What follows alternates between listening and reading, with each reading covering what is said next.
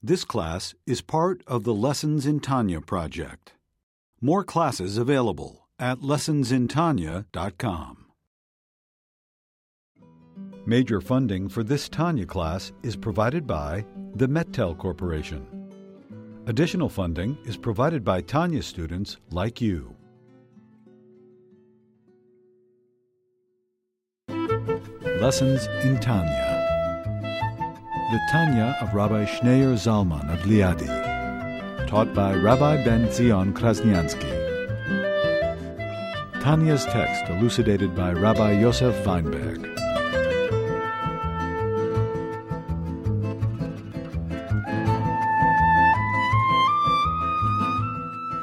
Page 134. So he explained the first part. When we say in davening, before davening, before the Shema, Shereinu, Matev Chalkeinu, how good is our portion? And he finished explaining what does it mean, how good is our portion? And now he's going to explain the second part, Manoyim, how sweet, Geiraleinu is our lot. So portion, he explained, refers to the Torah and the mitzvahs, which are very detailed, which correspond to our limbs, 248 limbs, 365 veins. So through Hashem made himself available, made himself accessible. Hashem, so to speak, divided into portions. Hashem is, of course, indivisible. Hashem is infinite. That was the question. How can you say, I have a portion in Hashem? Hashem cannot be put into portions. But nevertheless, Hashem, who's HaKadosh, who's transcendent, and yet Baruch Hu, he allowed himself to be drawn down, he allowed himself to be, so to speak, accessed in portions. By doing a particular mitzvah in a particular time, you have the ability to access Hashem. But of course, when you access Hashem, Hashem is indivisible. It's like when you pull someone by the finger, you don't just get them. You don't just get the finger. The finger comes along with the rest of the body. So yes, maybe this mitzvah corresponds to one finger, but when you're pulling the finger, you also get what's inside the finger. You get Hashem. Hashem, of course, cannot be put into portions, but Hashem allowed himself to be accessible by giving us all these detailed and specific mitzvahs. So that explains the first part. How fortunate are we in our portion, that Hashem is our portion. And we can touch the divine, and we can draw down the divine and the godly through Torah and mitzvah. Now he's going to explain the next part. And then we continue. How sweet is our lot? What does this mean? How sweet is our lot? Till now, the Alter Rebbe has explained the term our portion. He now goes on to explain the term our lot in the above quoted verse, and how pleasant is our lot, signifying something bestowed exclusively and merited only by lot. So how good is our portion refers to every Jew is equal. We all have a portion. But lot is one winner. It's very personal. It's very exclusive. So what does this refer to? So this manifestation of light through a person's involvement in the Torah and the commandment is generally equal in every individual Jew, for we all have one Torah and one law. All Jews are equally obliged to study the Torah and to observe the mitzvah. Generally speaking, the resultant illumination from above is likewise drawn down equally to them all.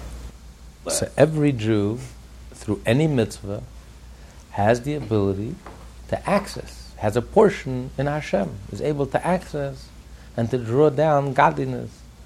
It doesn't matter which Jew, it doesn't matter which time, it doesn't matter which place, it doesn't matter which generation, it doesn't matter which mitzvah. The tiniest mitzvah in the code of Jewish law, the tiniest halacha, if you're following the Torah, and you're following the Torah and the mitzvah, you have a portion in Hashem, you're drawing down Hashem, you're revealing Hashem, HaKadosh Baruch. And that's equal across the board. The simplest Jew to the greatest Jew. Everyone has this power equally. Nevertheless, in a more specific way, in regard to this manifestation of light that radiates through the study of Torah and the performance of the commandments, not every nefesh, the lower level of the soul, and ruach, spirit, a higher level of the soul, and neshama, a yet higher level of the soul, is equal.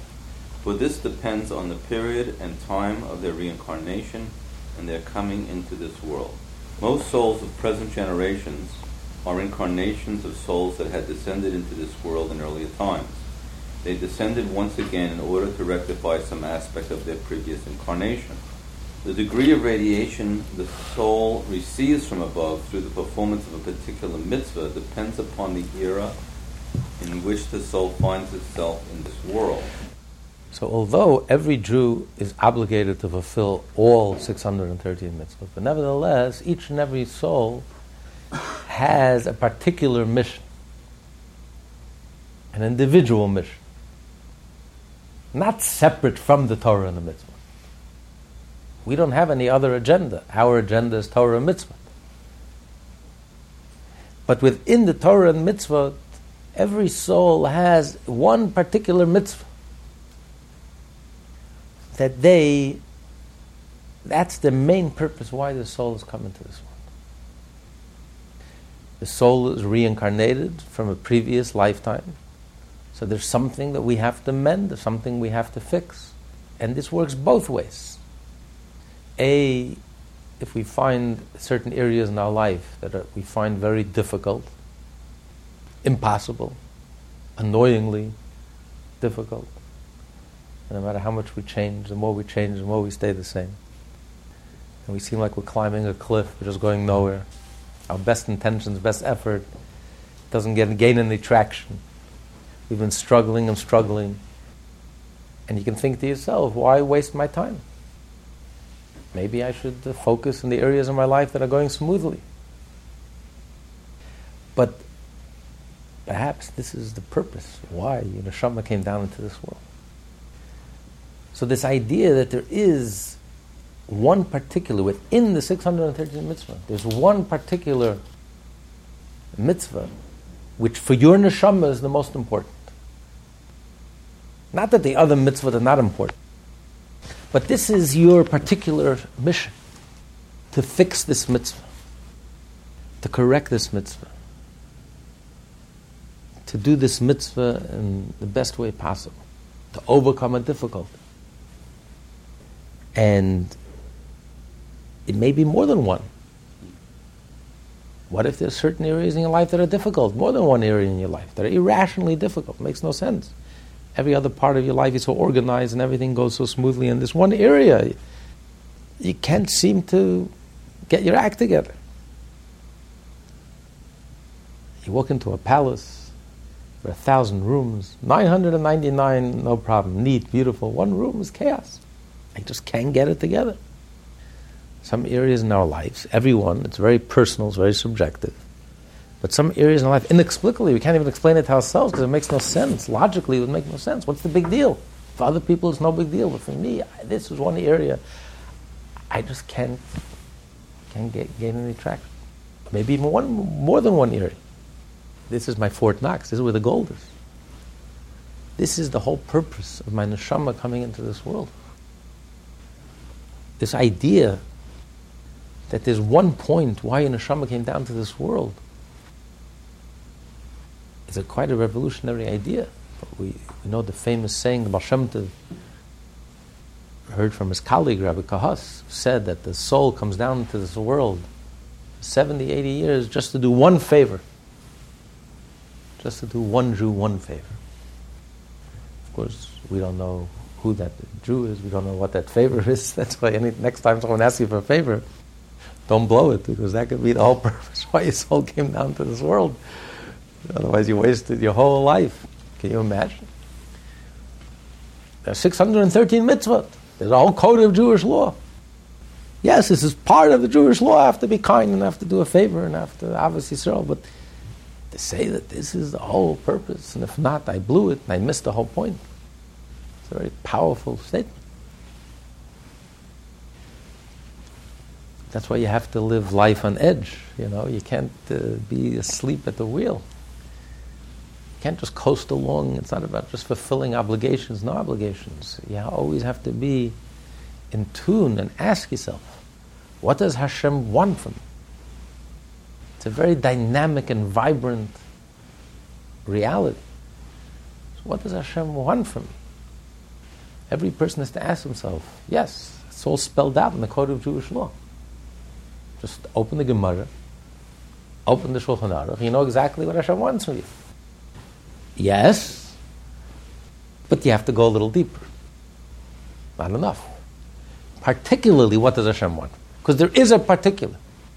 There is a specific. There is a detail. There's one specific thing which is my primary mission.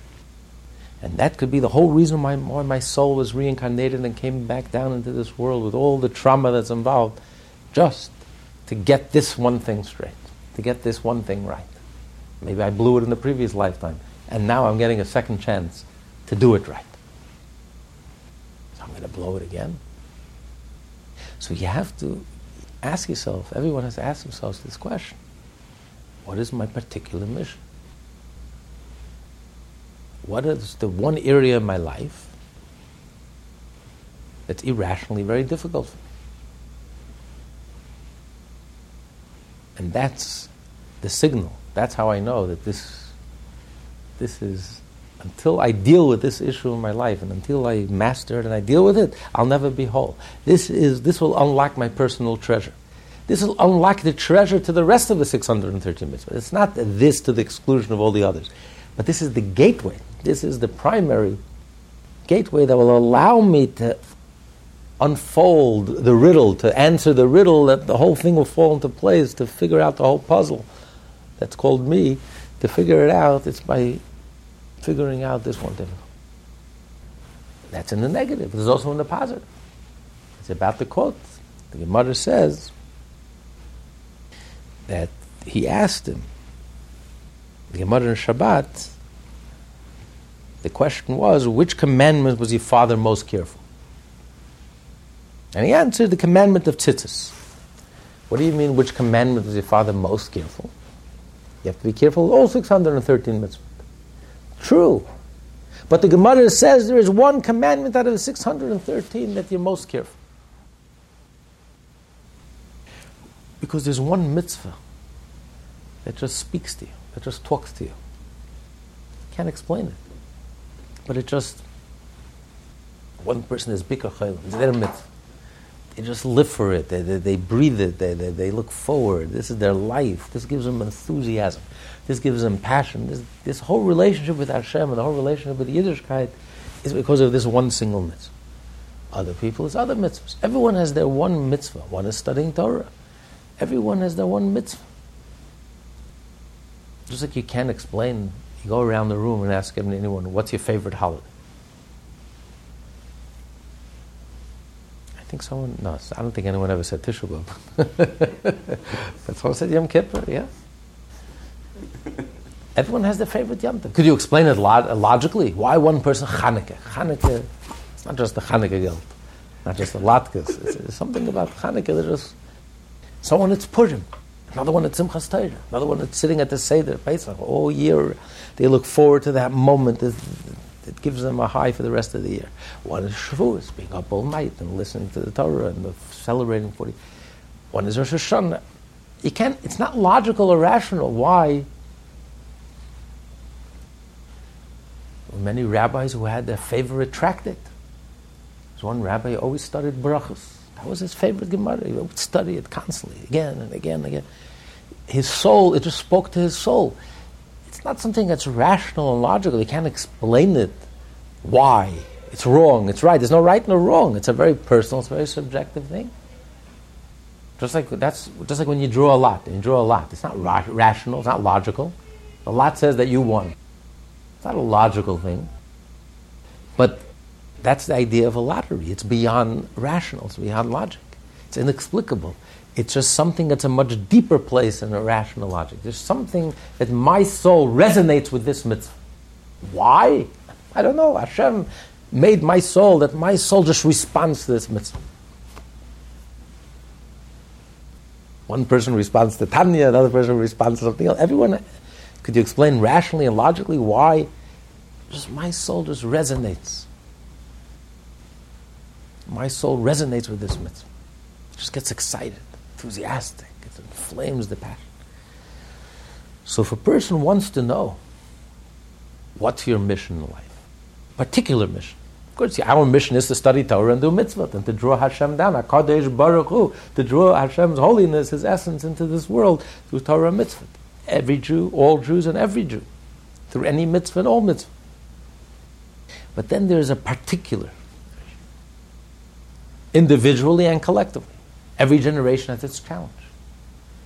Some generations, today's challenge is no longer a challenge. Yesterday's challenge is no longer a challenge. Every generation has its particular challenge. Every generation also has its particular strengths. Hashem gave a person a certain ability, a certain passion, a certain enthusiasm, something that we're very good at, that we excel in, and we love to do, and we shine. The tzedakah that's given today, this whole letter is all about tzedakah. It's an appeal letter for tzedakah. The tzedakah that our generation gives, it's beyond description. Perhaps never before in Jewish history has there been a generation that's given so much more tzedakah. People who give, seriously give, a piece of themselves, serious piece of themselves, and everyone on their own level, 10%, 20%, many much, much more than that. The amount of tzedakah that our generation, this is the way our generation shines. Maybe it's unprecedented. The whole write-up today about Bikur Cholim, in the newspaper that we put out in the lobby here in Chabad, the front page. The amount of Bikur Cholim and chesed and kindness, it's mind-boggling. In the positive sense. So we have to know our strengths. Every generation has to know its strengths and celebrate it and excel in it and realize this is our gateway. This is our pathway. Through tzedakah, this opens up our gate to the rest of the Torah mitzvah. This opens up our heart, opens our mind, opens our soul, connects us and gets us excited about our Yiddishkeit and our relationship with Hashem, and gives us an enthusiasm for all the rest of the Torah mitzvah. As he's going to say, the expression is Avuch b'may have zohir. Zohir literally means your father, in which mitzvah was he careful? But zohir also comes from the word zohar, illuminate, to shine. Which mitzvah caused your soul to shine, to sparkle, ignited your neshama on fire? Which mitzvah causes you to be on fire with your Yiddishkeit? Make it so alive and so real and so relevant and so practical and so actual.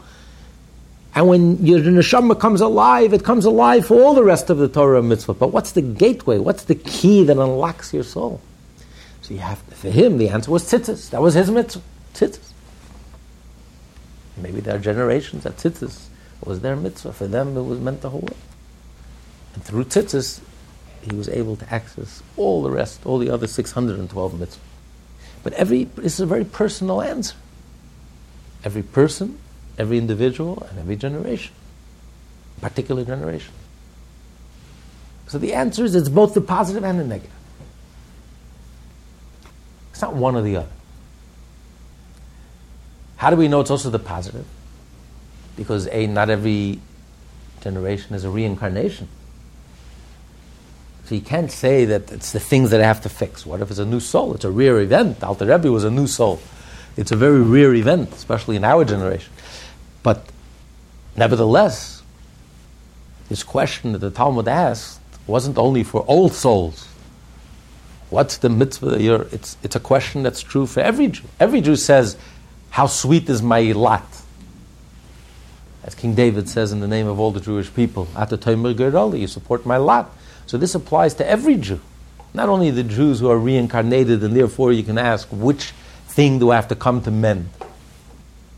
But it also means in the positive. Every Jew out of the positive mitzvah, there's one mitzvah that talks to you. One mitzvah that you respond to. One mitzvah that resonates within you. Inexplicably, you can't explain it. It's like chemistry. Could you explain chemistry? Why one person you have chemistry with, another person you don't have chemistry with? It's not logical, and you can't argue with it. But it's not right. You should have chemistry with this person. He's such a great guy, she's such a great girl. It's very nice, but there's no chemistry. You can't force it. There is or there isn't. There is a soul connection, there's no soul connection. It's inexplicable. This is beyond logic or rational or reason. It's a soul thing. If your soul responds, the chemistry is there, and you just respond, it's there. And the bond is very deep. It's like a difference between a friend, a chaver, and a yedid. You can have a friend, but then you have a yedid. A yedid is more than just a friend. It's like, you're lucky if you have one in your lifetime, one or two in your lifetime. It's more than just a friend. You're like a soulmate. You just resonate with one another. You feel so comfortable together.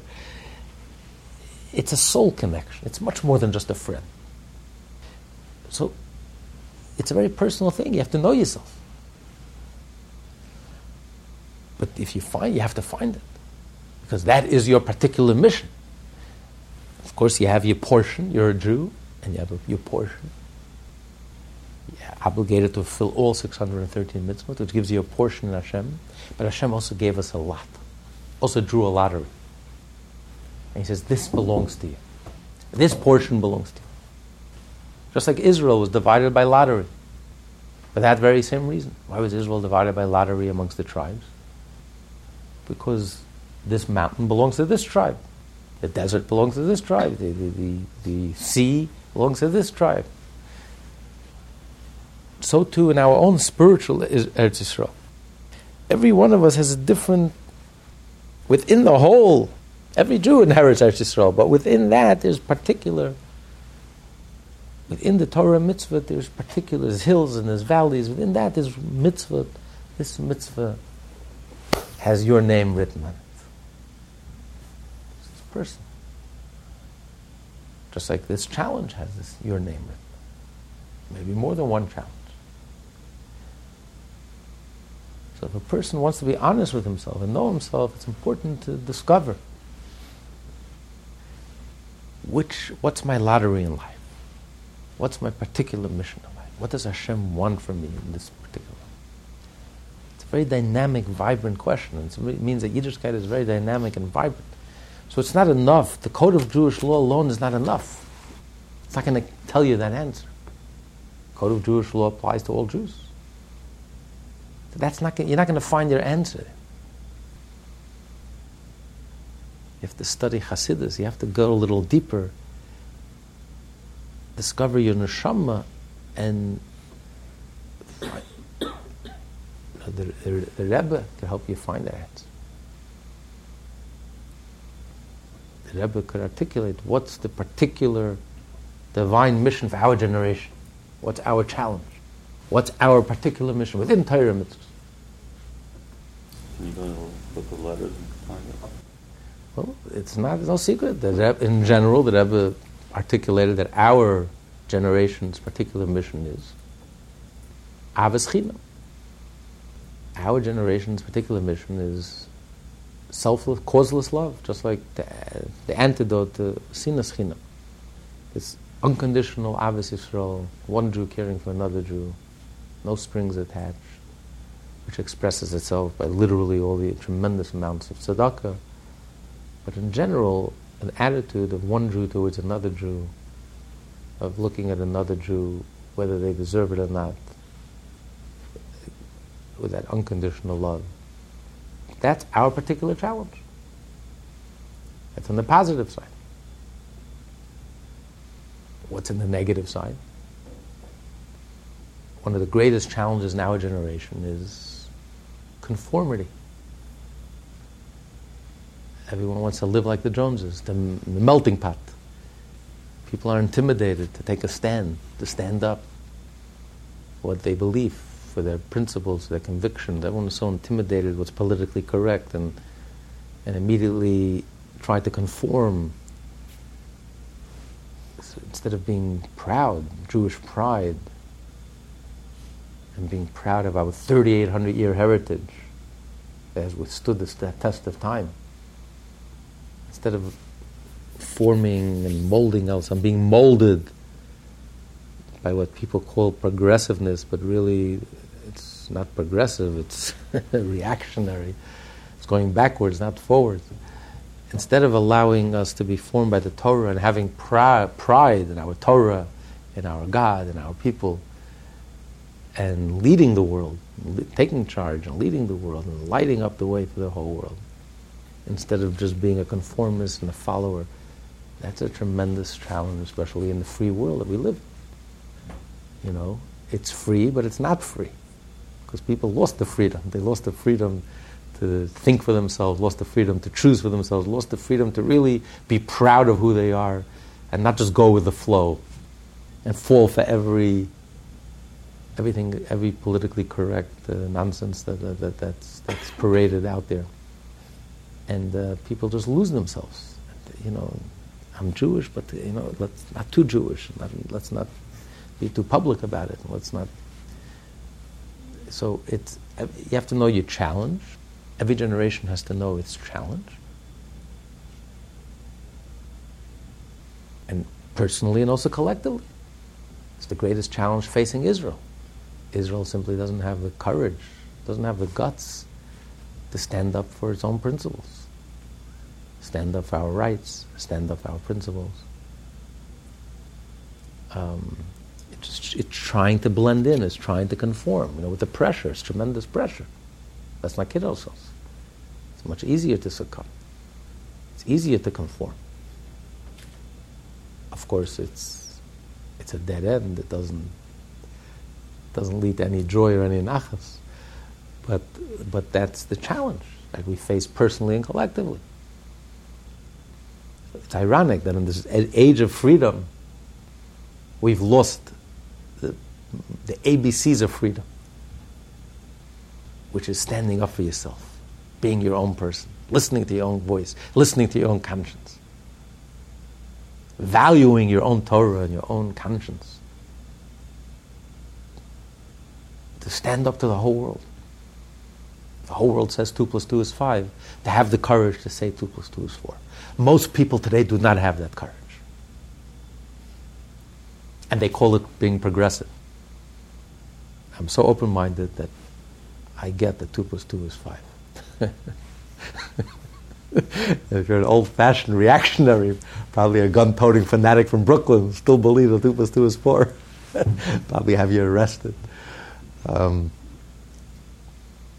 It's ironic that in the name of freedom, people have lost all their freedoms, given up all their freedoms, starting with the freedom to think for themselves and to draw their own conclusions and to challenge the very assumptions and the whole underlying assumptions of everything that we face. And being proud of our Torah, 3,800 years of divine wisdom, genuine wisdom. We're still here. So standing up for the Jewish ideals and Jewish beliefs and Jewish faith. And this is a tremendous challenge. Let's not underestimate the challenge. Especially when people are pressured to conform in the name of freedom. It makes it even more confusing. That's called freedom. That's called progressiveness. You're so open-minded, your brains fall out, and you even lose the ability to think for yourself. So, it's a very challenging thing. You have to have backbone, you have to have spine, you have to have courage, you have to be a real person. Stand up for yourself. Even if you're ridiculed. The very opening line in the Code of Jewish Law, don't be embarrassed of those who ridicule you. Because that's the first step of a Jew, to be Jewish. Like Avram, the very first Jew, Avram Ivri, the whole world was on one side, and Avram was against the whole world. Not because for the sake of being against. Because if the whole world was worshipping idols, and it's false, Avram wasn't embarrassed, wasn't ashamed, not only to stand up to them, but to challenge it. Publicly challenge it. This is courage. Every Jew, we're all children of Avram. We have the blood of Avram and Sarah inside of us. We have that ability. It takes courage. It takes strength. That's the first. So that's our particular challenge. For every individual to have the courage to stand up for yourself. In the positive, we have tremendous qualities today. The amount of tzedakah that we have today, it's unprecedented. Unprecedented. Tremendous. So you have to know the strength that we have, that resonate within us. We have to excel in it and exceed ourselves and develop it even more. And we have to know the challenges we have to face and find the strength to face those challenges. But that's true also individually. Every individual has to find To be a good Jew, to be a perfect Jew and a whole Jew, it's not enough to accept I have a portion in the God of Israel and I'm following the Torah and mitzvah. It's a very dynamic reality. Dynamic reality means we're all very personal, very subjective. We're all so different, every one of us. No two people look alike, especially Jews. No two Jews think alike. 3 opinions, 2 Jews. And so it's a very dynamic situation. It's a very personal, dynamic situation. If your Yiddishkeit is to be dynamic and real, it's not enough just to, I'll open the Code of Jewish Law and I know what I have to do. End of story. No, it's not enough. That's the first step. Ashereinu ma tov chalkeinu. How fortunate is my lot. But then, manoyin gedolenu. How sweet is my portion. If you want to get to the sweetness, you want to get to the inside, you really want to connect with Hashem, to discover that chemistry between you and Hashem, you have to go to the next step. You have to realize we have a portion. We have a particular individual mission, an area in our life we have to shine, we have to excel in. Every Jew has one area in his life which he can excel and shine. The simplest to the greatest. And there's one area of my life, or maybe more than one area in my life, that it's going to be tough as nails. And this is where I'm going to have to deal with this area. Improve myself, change myself, overcome this difficulty. God forbid, not throw in the towel. Not to despair. To realize that this is where my gold is. This is my Fort Knox. This is where my treasure is. That's the whole purpose why my soul came into this world. To deal with this issue. And I'll never be whole. I'll never be happy. I'll never be complete until I deal and I negotiate this issue. And I deal with this issue correctly. Everyone knows their peckle. We can't exchange it. We can't exchange each other's peckles. Everyone. It's custom made. It's customized. Very personal, very subjective. But this is the question that we have to ask ourselves, honestly. And it's not so difficult to find out. You just look at these 2 issues. Which area of my life is inexplicably the most difficult area that causes me so much heartache, so much frustration? And which area of my life, which character flaw area of my life that just drives me crazy? And which area of my life is actually very, very, I just love, and I just have a tremendous enthusiasm and energy, and it just resonates within me, and I just respond to it. And that's an area I should develop to an excess. It's like the beautiful story. The Talmud says, Rabbi Tarfon, one of the early rabbis, the Tanoim, became very ill, deathly ill. And his mother came to the Beis HaMedrash, to his colleagues, to daven for him. And she said, you want to know what a tzaddik my son is? How righteous he is? What a special person he is? His respect, his honoring your parents is so profound that once on Shabbat I was walking and my my sandals were torn, and I was barefoot outside. And my son went down on his hands and knees and didn't allow me, God forbid, that my bare feet should touch the ground. And instead, he used his hands as a shoe. And I put my foot until he took me home. You imagine Rabbi Tarfon, the leading rabbi, is on the hands and knees in the ground for the sake of his old mother. He says, please, you have to daven for my son. The rabbis responded, you call that love? You call that honoring your parents? That's called honoring your parents? That's nothing. That's not called honoring your parents. You don't know what honoring your parents is. Esav honored Yitzchak. That's honoring a parent. This is nothing. Very puzzling Talmud. Very puzzling story. The mother is begging for his life. Is this a time to start criticizing? They want to bring a merit. You should say, yeah, wonderful, what a tzaddik, what a holy Jew, in this merit, you should have a refuah shalema, complete healing. This is a time to find fault, to start criticizing, to nitpick. Is it the greatest level of honoring your parents? So the Kotzker Rebbe says, no, the rabbis saved his life. Because obviously, for Rabbi Tarfon, the mitzvah of honoring your parents, this was his mitzvah. This was his mitzvah. For this Talmudic rabbi, the mitzvah was tzitzis, but for Rabbi Tarfon, this was his mitzvah. He excelled in this mitzvah. He was on his deathbed. What does that mean? His time is up. He fulfilled his mission. This was his mitzvah. He perfected this mitzvah. His particular mission accomplished. He can now go back. He can go up. His soul can go back home. So the rabbis came and she was begging for his life. The rabbi said, that's called Kibbud Avayim. That's called honoring your parents. He's a baby. He barely graduated pre-1A kindergarten. He has so much more to learn, so much more to discover, so much more to advance. He hasn't even graduated ABC. What he's done is nothing. So they gave him a new life. They gave him a new lease on life. His life is finished. His life is over. His mission accomplished. His mission didn't even start yet. He was playing around in kindergarten, playing around in the sandbox. Now it's time to get serious. Now he has to get well, and now he has to really develop the mitzvah of Kibbud Avayim. So everyone has to know what their particular mission is. And Hashem gives us the strength and the amount of years that we need. Exactly. Days and weeks and months and years, and minutes and seconds that we need to fulfill our general mission of keeping all the Torah and mitzvot, and particularly our lot, which is to develop that one area in our life which is the gateway for all the rest of the mitzvot, and to mend whatever needs mending, to fix those areas in our life, our vulnerable spots, and to perfect those parts within our life. Our sages of blessed memory quote the question, with what commandment was your father most careful? To which the answer was, with the commandment of tzitzis. This means that the performance of this commandment kindled within this man a particularly luminous revelation, and it was this godly light that inspired his scrupulous performance.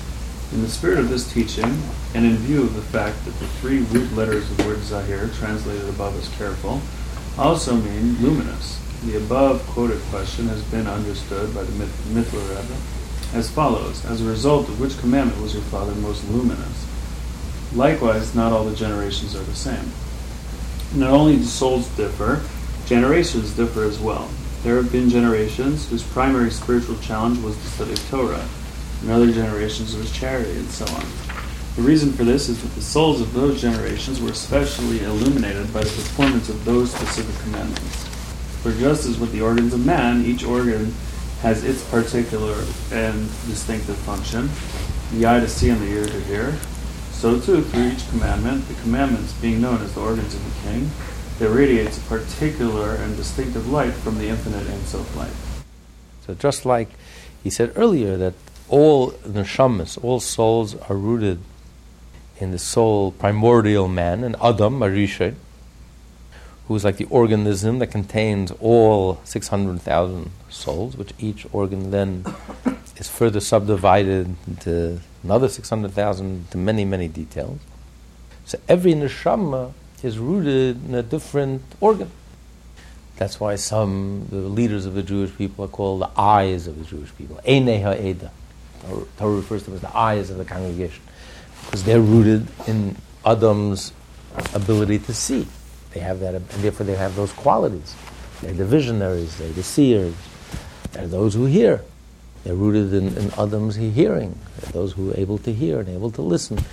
They're those who are heart. They're those who are very passionate and very alive and very warm and heartfelt, because they're rooted in the emotion. And so every neshama, and in general, every generation is rooted in different parts. Our generation is rooted, we are called the Ikvasa de Mashiach, the soles of the feet, scraping the bottom of the barrel, the bottom of the bottom, which also has a very unique function. It upholds the whole body. The whole body rests on the soles of the soul. It rests on us. The head, the brain, the eyes. Moses, the generation that left Egypt, that stood at Sinai, that stood at the temple, they are all resting on us. We are upholding the entire Jewish experience. We are vindicating the entire Jewish experience. Us, here, now, today. It's pretty humbling realization. And they were humbled. Moshe was humbled. When he saw our generation, he was completely floored and humbled. So every generation has its strengths. We are the foot soldiers. We are the soldiers. Soldiers, the legs, the feet, carry the whole body. They're good soldiers. You can put a leg into hot water. Hard to put your head into hot water. But a leg is a soldier. You say, go into hot water, go into hot water. We have that dedication, because the leg is much more dedicated to the soul than even the head. The head has a mind of its own. So the soul says, go into hot water. The head says, are you kidding me? The leg is a soldier. Go into fire, go into fire. No questions. March, march. Because the dedication and the devotion of our generation is unprecedented. And that's what Moshe saw. He saw the dedication and the selflessness and the dedication and devotion of a Jew today to Yiddishkeit, to Hashem. This puts the early generations to shame. That's our quality. We don't have their mind, we don't have their eyes, we don't have their ears, we don't have their heart. We are the midgets of the midgets. But what we do have, which is the envy of all previous generations, the envy of Moshe, is that dedication, devotion, total dedication, total devotion. So every generation has its strength, every generation has its uniqueness. Where we shine, where we excel. Although every Jewish soul needs to be reincarnated in order to fulfill all 613 commandments, how then can we say that a soul that descends to this world in a given period will receive its godly illumination as an individualized bequest, thereby necessitating particular scrupulousness in specific commands? So he says every neshama, every Jew has to fulfill all 613 mitzvahs. And if you don't fulfill 613 mitzvahs, your soul will be reincarnated. If you fulfill 612, your soul will be reincarnated in order to be able to fulfill all 613. Now, it doesn't mean literally to fulfill all 613, because many mitzvot are not applicable to most Jews. There are mitzvot that are applicable to the king. How many kings could there be? It can't be 600, even though they may feel like it. There's 600,000 kings. But in the Jewish law, the king is only one or two. And you have the Jewish king, the king of the tribe of Judah. Cohen, you have to be a Cohen, the high priest. There's many mitzvot that are not applicable. But he means the mitzvot that are applicable to everyone. It says, how can a Jew fulfill all 613 mitzvot? It's not possible. Your soul will come down, be reincarnated as a king. There's only one king. How many souls can be reincarnated as a king? Or as a high priest? But there are two ways that all Jews can fulfill all 613 mitzvot. One is by studying Torah. It says when you study about the sacrifice, Hashem considered as if you offered the sacrifice. When you're studying a mitzvah, even though it's not applicable to you, today, there's no temple. When you're studying about building a temple, Hashem considers as if you're building the temple. You're studying about the sacrifices, you're reading about the sacrifice, Hashem considers as if you offered a sacrifice. So through the power of Torah, we can fulfill all 613 mitzvahs. Even those that are not applicable, practically not applicable. That's one way. Another way for us to fulfill all 613 mitzvahs. Since the Jewish people are responsible for each other, we're all connected with each other, we're all one. It's the same blood that flows throughout the whole body. The same blood circulates from your toenail all the way to your brain. The blood keeps on circulating. So, since Jews are all united and we're all connected and we're all one, so when the king does a mitzvah, he's doing it not only for himself, he's doing it for the rest of the Jewish people. When we all do a mitzvah, we're all part of the whole, so we're all connected, so we all fulfill each other's obligation. But every one of us has to fulfill every mitzvah that's applicable to us, so we have to fulfill practically. And if we don't fulfill even one mitzvah, the soul has to be reincarnated and come down, because you have to be whole. Just like, God forbid, you're missing a finger, you're a cripple. If a soul is missing one single mitzvah, it's very nice, but it's a cripple. The soul has to be reincarnated with all the trauma and pain that's involved to get the opportunity to fulfill all 613 mitzvahs. So how can you say that there's one mitzvah which you have to be particularly careful? Every mitzvah we have to be careful. So careful, because if you miss one mitzvah, you're going to have to be reincarnated and come back into this world. just to do that one single mitzvah. So every mitzvah is important, vitally important. How can you say one mitzvah is more special than that? So he says, nevertheless, continue. This heightened attention focused on a particular commandment is necessary only for the sake of an additional measure of vigilance and zeal. So every mitzvah we have to do with vigilance and zeal.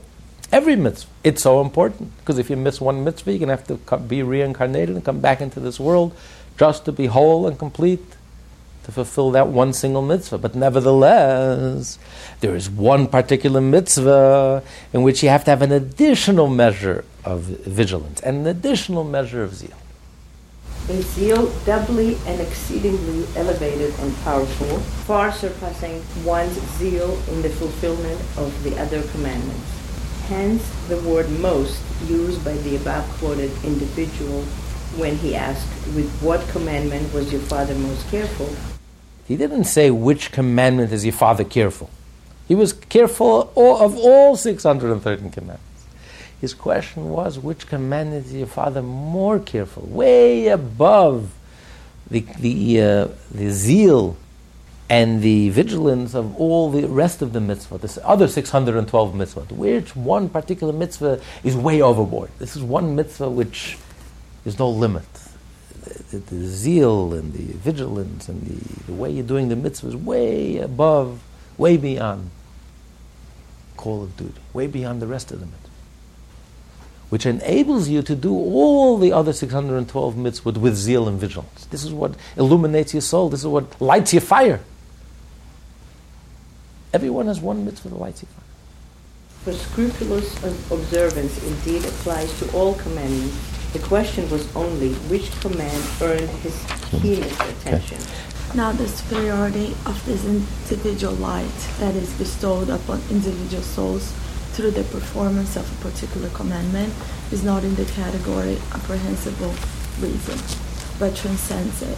For thus it arose in God's thought, so to speak, that certain souls be granted additional illumination through the performance of particular commandments.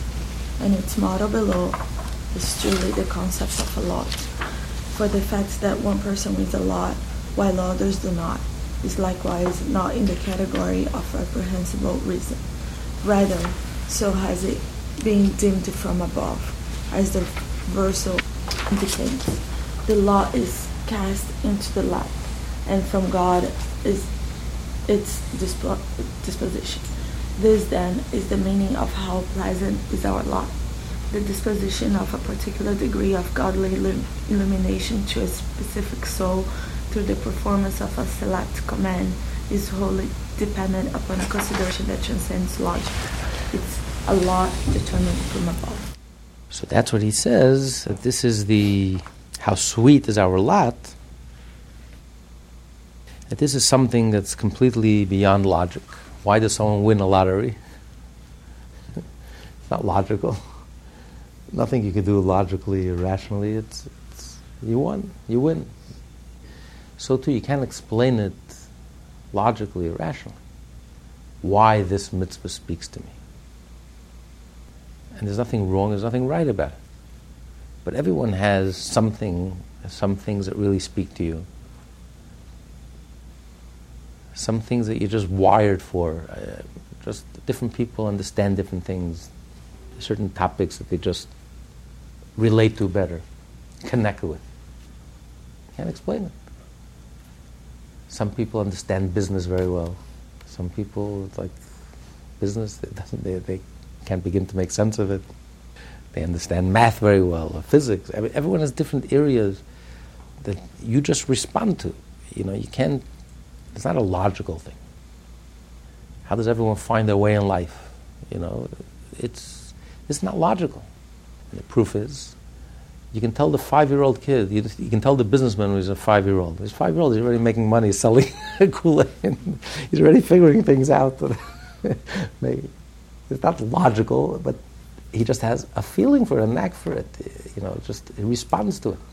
It's out there, but one person responds, and one person's like, doesn't talk to me. It means nothing to me. One person responds to spirituality, and one person just doesn't mean anything. it's a very personal, subjective thing. Every soul responds to different things. There are people who are activists. They're doers. They respond to, let me roll up my sleeve, let me do something, let me get something done. How can I help? Let me do the mitzvah, let me do something. And there are those who are thinkers. They respond to thinking. That's what lights their fire. That's what excites them. Those who are feeling, they have to feel that warmth and that joy and that passion and that intensity. And our generation is primarily an activist generation. That's where we shine and we excel. We're not the greatest minds and not the greatest thinkers and not the greatest original thinkers, surely not. And we're not so passionate and, but we're doers. We get things done. And we can do things on a grand scale. We're activists. We can create change. We can get things done. Everyone is different. Everyone responds differently. And you simply have to know what your lot is in life. This is your lot in life. You can't fight it. You have to embrace it. This is who I am. You can't change it. It's not right or wrong. It just is. This is who I am. This is what my soul is all about. This is what speaks to my soul. This is why my neshama came down into this world. Of course, to fulfill all 613 mitzvot. But particularly within the 613 mitzvot, there's one mitzvah that really speaks to me. For that rabbi, he said his father was tzitzis. That was his mitzvah that spoke to him. Every one of us has a particular mitzvah that really speaks to us, that gets to us, that speaks to us, ignites our spark. Never fails to ignite the spark, to really reach me. To reach the real me, to really get to me. Because the truth is that it's not enough just to go through the motions, or even not going through the motions, even if you're doing the mitzvah with zeal and with enthusiasm, but you're doing all 613 mitzvot. So too is every Jew doing all 613 mitzvot. But where's your individual self? Where's your particular self? Unless you're engaging your individual self. The whole Tanya was based on that. The whole Tanya is based on the verse. Moshe says to every Jew that being Jewish is something that's close to you personally, individually. So, if it's not enough just to do the 630. I'm a Jew and I'm obligated and I'm doing 630 mitzvahs and I'm even doing it passionately. It's not enough. It's very superficial. In order to get to the sweetness of Yiddishkeit, where Yiddishkeit becomes truly sweet, it has to be your lot. It has to be personal. You have to be on fire. You as an individual have to be on fire. How does Yiddishkeit touch you in a very deep way? Light your fire. Illuminate you. The real you, in a very personal way. It involves your personal chemistry. You're just completely connected. Completely resonates within you. And it really you. It becomes you. Unless you have that personal relationship with Hashem, that's where the sweetness comes in. Sweetness is that sense of intimacy. There's a relationship between me and Hashem. There's a sweetness. I feel close to Hashem. It's not just I'm doing 613 things. Obligations. And I'm doing it with zest, conscientiously, but it's not personal. There's no sweetness. There's no intimacy. It doesn't resonate. There's no chemistry. Something is absent. You're absent. You're doing everything, but you're not really there. It's a very sobering thought. You're doing everything, and on the surface, doing it passionately, as he says here, with vigilance and zeal. But there's nobody home. You're not there. It's not real. Yes, Ashreinu Matev Cholkeinu, fortunate, that's my lot. It's my portion, and I have a portion, and I'm bringing the divine, I'm touching the divine, and where's the personal? Where's the individual? Where's the real you? Are you fully engaged? Or are you sleepwalking? Is this a cakewalk for you? Is this real? Has Hashem really gotten to you? Are you really, is Yiddishkeit for real for you? Or not? Is it alive for you? This is very personal, very individual. And that level, once you touch how sweet it is, my lot, I'm not doing this to please my parents, I'm not doing it to please my community, I'm not doing it to please... It's so personal, it's me. I'm responding, it's me. I have a sweetness, I have a relationship with Hashem. It's person to person. Hashem gave me a lot. He's talking to me personally. This is your personal, individual, subjective, personal mission. It's a personal relationship. And this you're not going to find just by studying the Shulchan Aruch and the Gemara. That's Ashreinu Matev Cholkeinu. How fortunate are we? And we have our portion. Hashem made himself accessible. HaKadosh Baruch Hu made himself accessible to us. But Hashem then took us a little deeper. Manoyim Geiraleinu, how sweet is our lot. We can reach the level of sweetness when Yiddishkeit becomes sweet because it's personal. It's real. It comes alive for us in such a real way. And it's person to me and Hashem, personally. The whole 10 Commandments were given in the singular. Hashem didn't say, Anoichi, Hashem Elokechem, I am God, your God, in the plural. Elokecha, I am God, your God. Every one of us stood at Sinai, every neshama, and Hashem spoke to each and every one of us personally. The thunder, the lightning, the whole giving of the Torah, Hashem spoke to each and every one of us personally. He imprinted himself, he implanted himself. Anoichi Hashem Elokechem, I am God, your God. This is about a personal relationship. This is not some abstract, heavenly energy, otherworldly energy. It's Anoichi, I, who am I? Hashem Elokechem, it's person to person, direct. This is Manoyim Geiraleinu. How sweet is our portion. That Hashem has chosen us individually and personally, not just chosen us collectively, and given us a particular mission through which we connect them so personally. We have to discover that within ourselves. And unless our Yiddishkeit is on that level, it's very superficial. It's like the body of the Torah. The Talmud, the law, that's the body of the Torah. Body is... Without a body, you're dead. But then you want the soul. You don't want a corpse, God forbid. You want a soul, alive. For the body to be alive, for the neshama, for the sweetness. For that you have to study the Tanya. You have to study Chassidus. To get to that personal relationship and connection, to realize that this relationship is vibrant, dynamic, alive, real, actual. And therefore I have to ask myself the question. This is not a question it's not an answer I'm going to find in the pages of the Code of Jewish Law, because I have to do all 613 mitzvahs. It's a very personal question that I have to ask myself. What is my lot? Which mitzvah do I have to go way above the letter of the law, way overboard? Because this is the mitzvah that will cause my soul to illuminate, cause me to connect, that resonates with me, that will reveal that chemistry, personal chemistry to me and Hashem. Once I reveal that chemistry, then it alivens all the other 612 mitzvahs. And which areas of my life are the most difficult? Those are the areas that I have to focus on.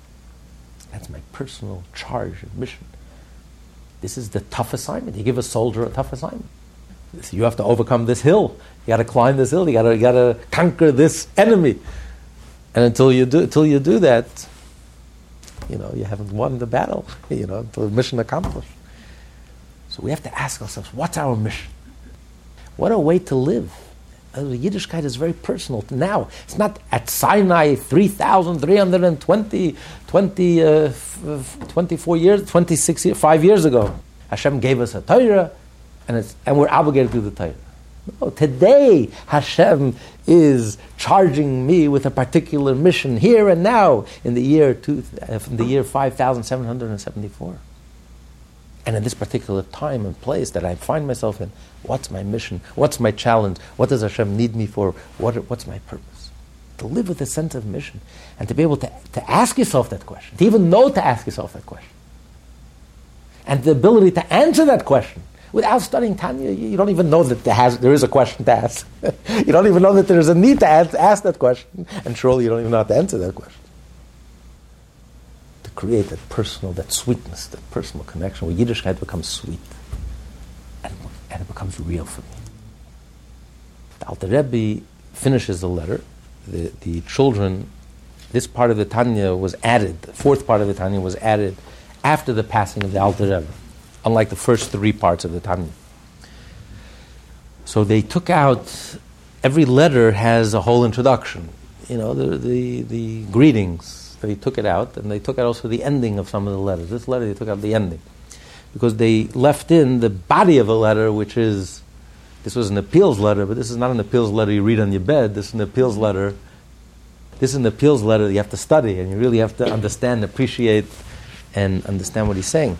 So, at the end of the letter, he concludes, how sweet is our portion that we have the ability to give tzedakah, to support the land of Israel. He's referring to Kol Chabad, to help the Jews in Israel. This letter was written actually a year before the Alter Rebbe was arrested for exactly that reason. The libel against him was that he's supporting the enemy, because Israel then was under the Turkish, under the Ottoman Empire, who was at war with Russia. So they argue that he's supporting the enemy, he's sending so much money to Israel to support the enemy. Of course, it was a lie. It was to support the Jews who had no way of surviving, who were making a living. There was no commerce to talk of. It's impossible to make a living.